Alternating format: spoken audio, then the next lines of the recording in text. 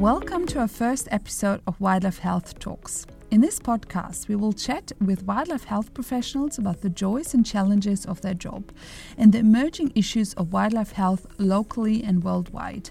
Our guests will be researchers, practicing wildlife or zoo vets, and pathologists. But what they have all in common is a long-standing affinity with the Wildlife Disease Association. I'm your host, Kat. I'm a vet, science communicator and wildlife health researcher at the University of New South Wales in Sydney. My first guest of this podcast is Dr. Jenny Bloodgood. Jenny is a research veterinarian in marine animal health at the Dauphin Island Sea Lab, located on the northern shores of the Gulf of Mexico. Jenny's research focuses on the health of wildlife in and around the Gulf of Mexico and how it can be improved. I'm taking you on a field visit to Jenny's lab on the pretty Dauphin Island, Alabama.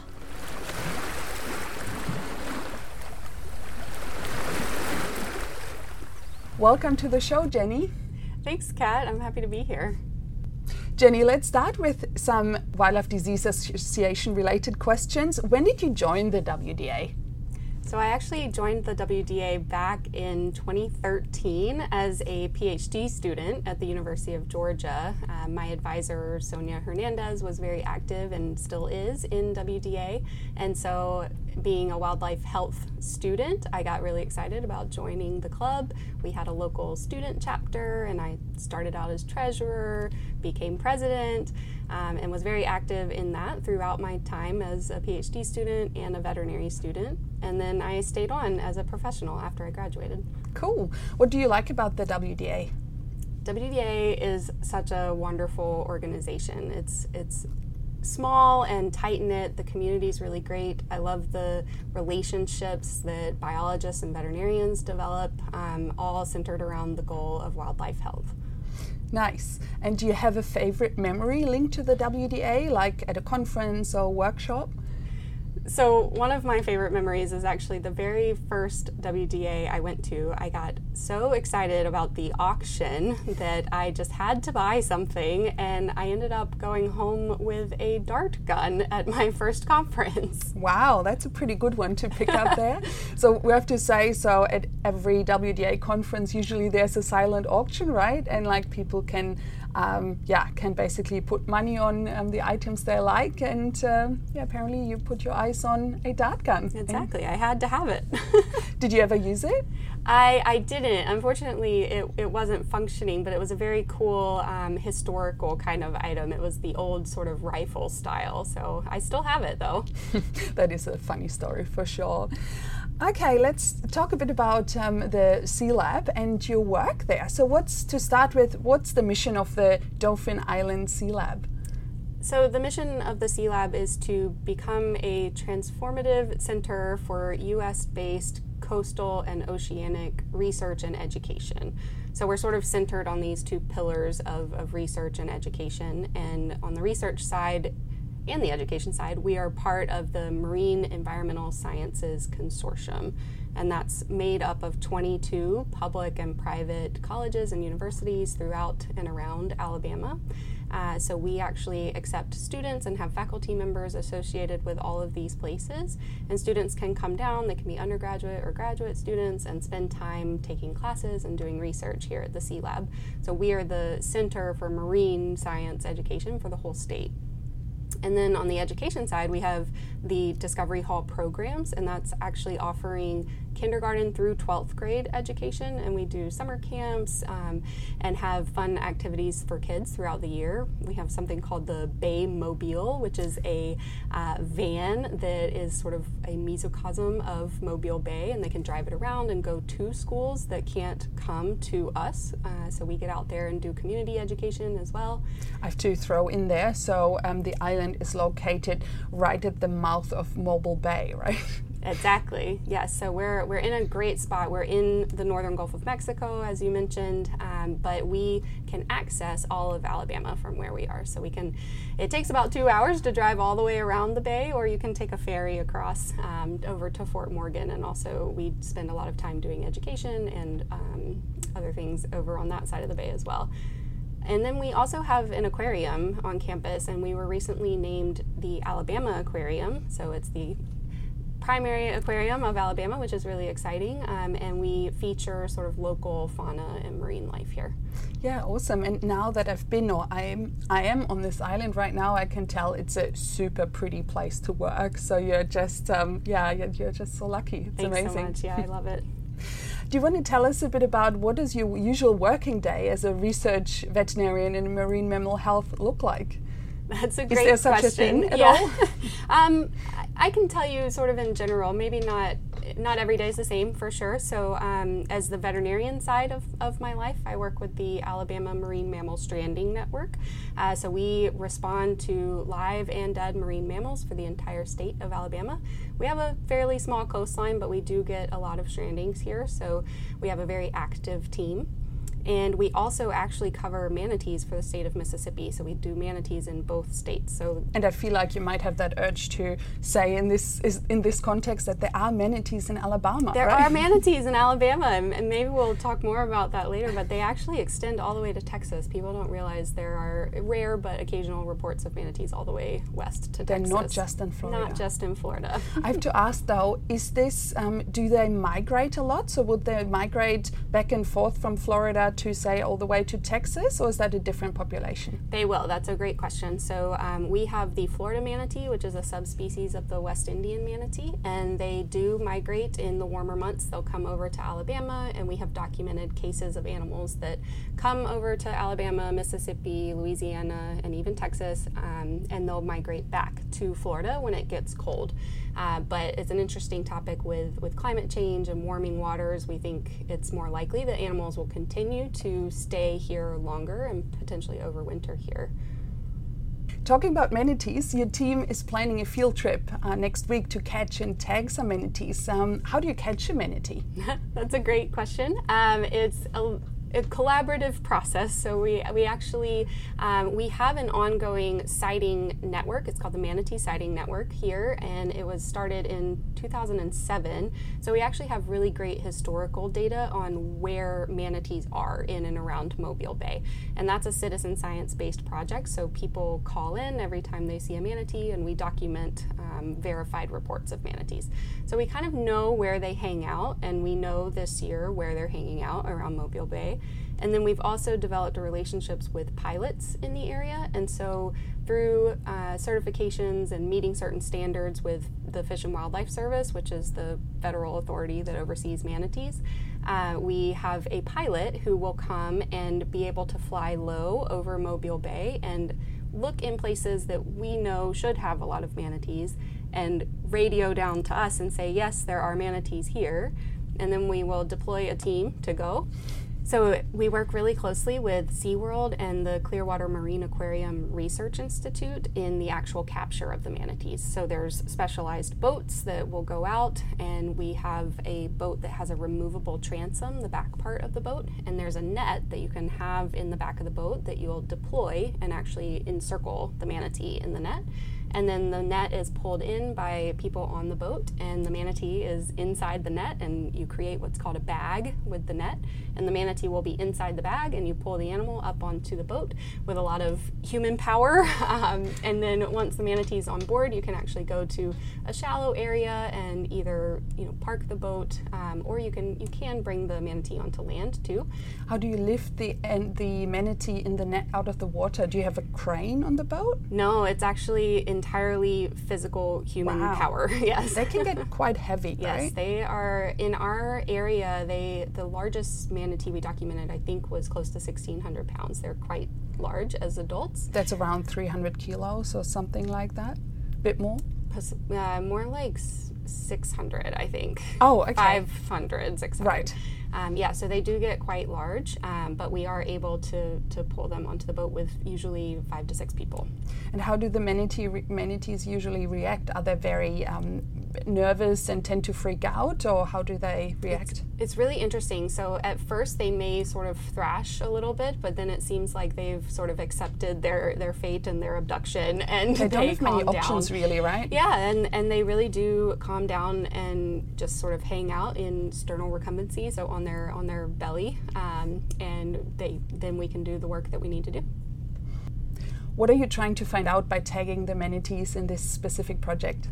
Yeah, so we were really fortunate to be funded by an Alabama Centers of Excellence grant for this project, and we are capturing and tagging the manatees. So the main purpose is to put satellite tags on the manatees to document their movements and where they spend their time throughout Mobile Bay and whether they are migrating back and forth from Florida.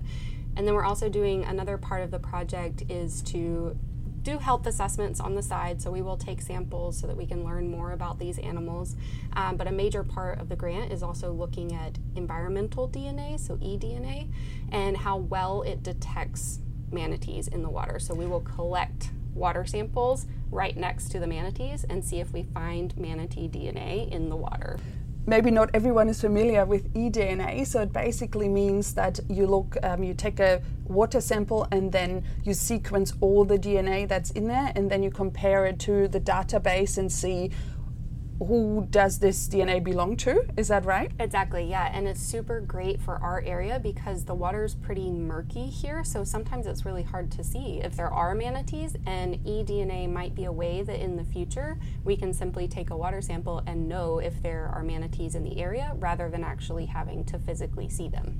That is pretty cool for sure. I still find this technique almost like magic because it feels like the DNA in the water must be so highly diluted, and still our technology is good enough now to still detect those tiny amounts of DNA. It's just mind-blowing. For sure. It really is magical, and I think the technology has a little ways to go, but we're hoping that this project will augment what we have so far. Yeah, nice.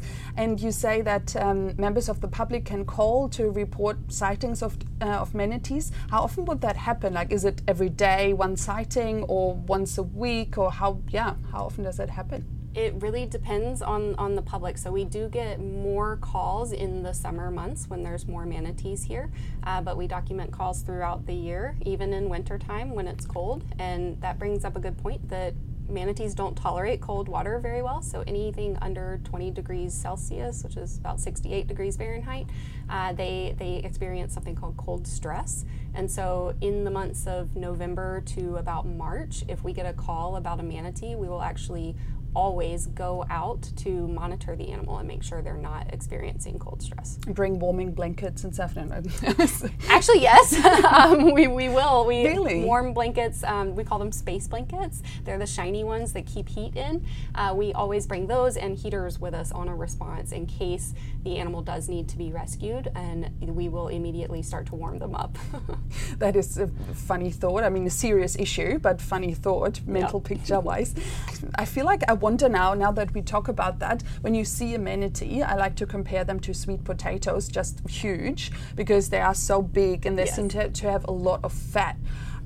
Why do they have such an issue with the cold? Wouldn't you think that they are pretty well insulated?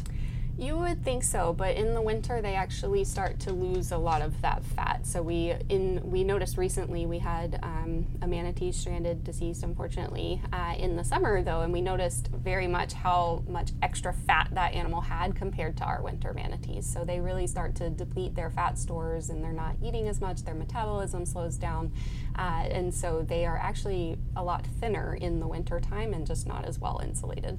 That's very interesting, and I have to add here that sea cows, which is the family the manatees belong to, they are, as far as I'm aware, the only group of marine mammals that are entirely vegetarian, right? Living on seagrass only, and you might come up with the idea that this might not be the best idea evolution-wise, at least not when it comes to having to be flexible in times of climate change, unfortunately, when the water gets colder in winter. Exactly, yes. It's really interesting because of the unusual mortality event on the eastern coast of Florida recently where seagrass beds have been declining and some manatees have died of starvation. We may see more manatees come our way in the future with climate change and warming, and that's actually one of the reasons we want to put satellite transmitters on the manatees to see where they're going and if they are potentially spending more time in our area with climate change. Yeah, that makes sense. I feel like there's so many different aspects and species involved in your work that we could talk all day, but let's talk about one other topic which played quite a big role in your work. So you basically worked on the aftermaths of the Deepwater Horizon oil spill, which happened by now 12 years ago in 2010, but it still has consequences for the present. So just as a quick background, back then, I had to look this up, I had no idea, 950 million liters of oil leaked into the Gulf of Mexico, harming or killing more than 100,000 birds, sea turtles, and marine mammals. So tell us a bit about how does the oil spill still affect marine mammals in the Gulf of Mexico today? It's a great question because there's still a lot of research being done in the aftermath of the oil spill, and we do know that it is still affecting animals. So people have equated the amount of oil that spilled to 200 Olympic-sized swimming pools. Thanks for that. That's so much better, Yeah, easier to imagine then. It's a huge amount of oil, and it actually extended all the way from Louisiana to the panhandle of Florida. So it did affect Alabama dolphins. So we are interested in how their health is still impacted by the oil. And there's a lot of organizations all around who are doing research into the effects of the oil. But some of the things that people have found are continued evidence of lung disease, heart disease, reproductive success is declining in these animals. They also experience decreased adrenal function, so their hormone productions are limited, and the adrenal glands, one of the important hormones that they produce is cortisol, or the stress hormone, and so they're not as able to respond to stressors in the environment. And then also just general decreased immune function. So even now, 12 years after the spill, we're still seeing lasting effects of the oil spill. An interesting paper came out recently, actually, that modeled the effects of the oil and how long it would take populations of different populations of cetaceans to recover from the oil spill, and bottlenose dolphins were projected to take 35 years to recover from the oil. Wow, that is crazy. Yeah. That is unbelievable, and I'm sure most people wouldn't be aware of that. You think like, okay, it's a terrible, huge event, but then 12 years later it must surely be all good, right? But it's not. And I have to add, so it was considered one of the largest environmental disasters in world history, which I also was not aware of. So that is crazy. In your career, you've also worked with sea turtles and the rehabilitation of sea turtles. What are common reasons for the sea turtles needing treatment and being brought into rehab centers? Yeah, so during my PhD, I actually worked on green sea turtles, but there are 7 species of sea turtles worldwide, and there are many reasons that they come into rehabilitation, but some of them are disease, anthropogenic reasons, such as being hit by a boat or hooked by fishing equipment and things like that. There's also animals in our region on the Atlantic coast get cold stunned, interestingly. So animals on the northeastern coast of the United States, in Massachusetts and other northern areas, when it gets too cold, they experience something called cold stunning, and it's basically a metabolic thing where they end up being sort of frozen in the water and needing of rescue, and so they will be transported to southern states for rehabilitation and release into warmer waters once they're better suited. Yeah, it's we mustn't forget that they are reptiles after all, right? So Yep. Although I feel like every marine creature suffers from if the temperatures are too low, but manatees are obviously mammals, so they can handle it better. So one of the aspects in the sea turtles you studied was their gut microbiome and how that correlates with what they are being fed during rehabilitation.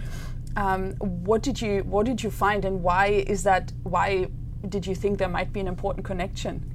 Yeah, so that's a really interesting question. So we worked with green sea turtles, which as adults are actually herbivorous, so they eat things like seagrass and algae. But in rehab conditions, they often come in emaciated and they don't really want to eat our best approximations of seagrass and algae, which happen to be peppers and lettuce and cucumbers. And so we, in rehab situations, will often feed them seafood, even though theoretically in the wild they are eating a vegetarian-based diet. But they seem to like it, and I sort of liken it to like macaroni and cheese when people aren't feeling good. You know, you don't want to eat the healthy stuff, you want to eat the comfort food. But anecdotally, people were noticing that the animals that stayed on a seafood-based diet for a long period of time became obese and developed fatty liver disease and things like that. So no one had ever really quantified the effects. So we looked at animals coming into rehabilitation at the Georgia Sea Turtle Center and followed them over time and started them out on a primarily seafood-based diet and transitioned them to a primarily vegetable-based diet. And we looked at how their blood parameters and then also their fecal microbiome changed over time in rehabilitation with the changes in diet.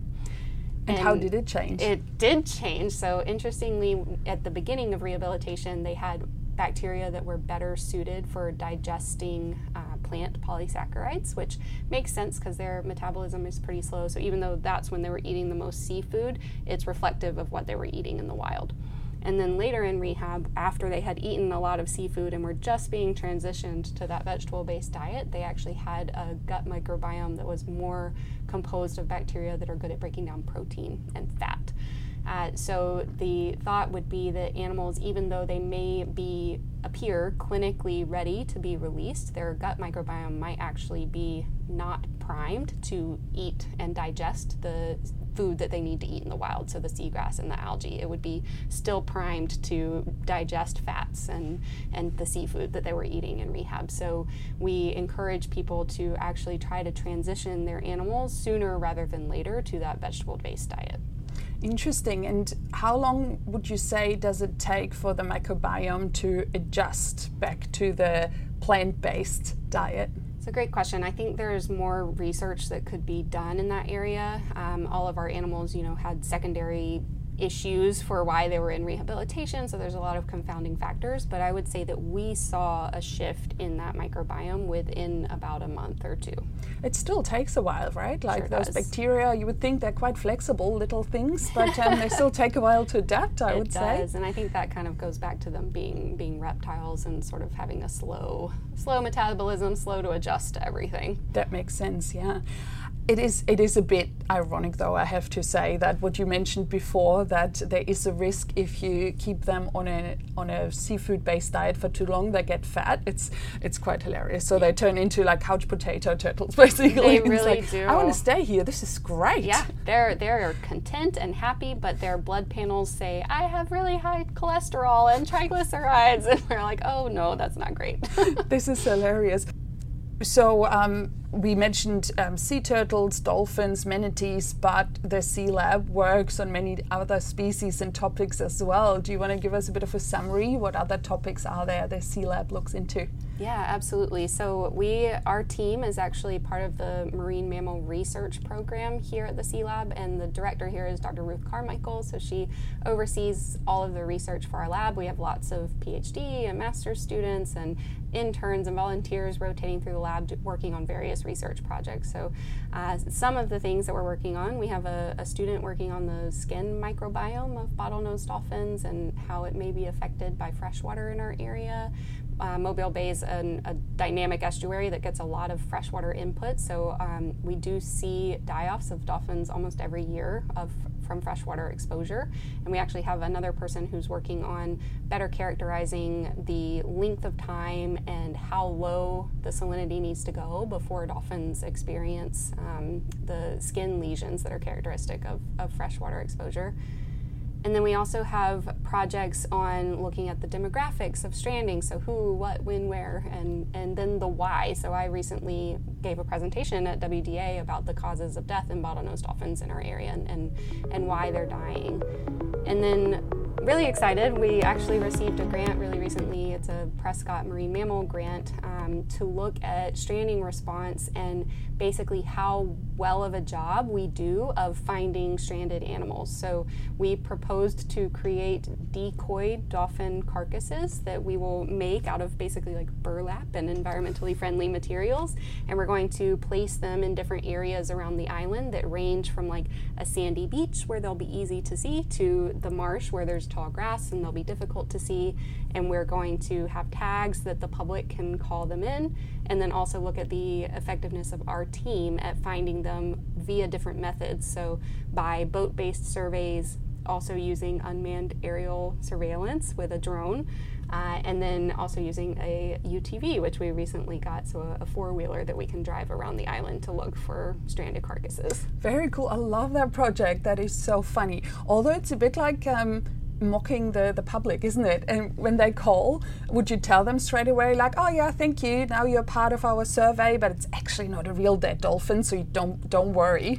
Yeah, that's a really good point. We had some discussions with the mayor of the town before we wrote up this proposal and got his approval to do it, because it may confuse people a little bit, but I think we will explain the purpose of the research project and hopefully everyone will be supportive. That is hilarious. Although it's a sad event, but I'm sure everyone will be, in the end, will be very happy to be part of your research and to contribute to that. So I think it's a great project. Thank you. Cool.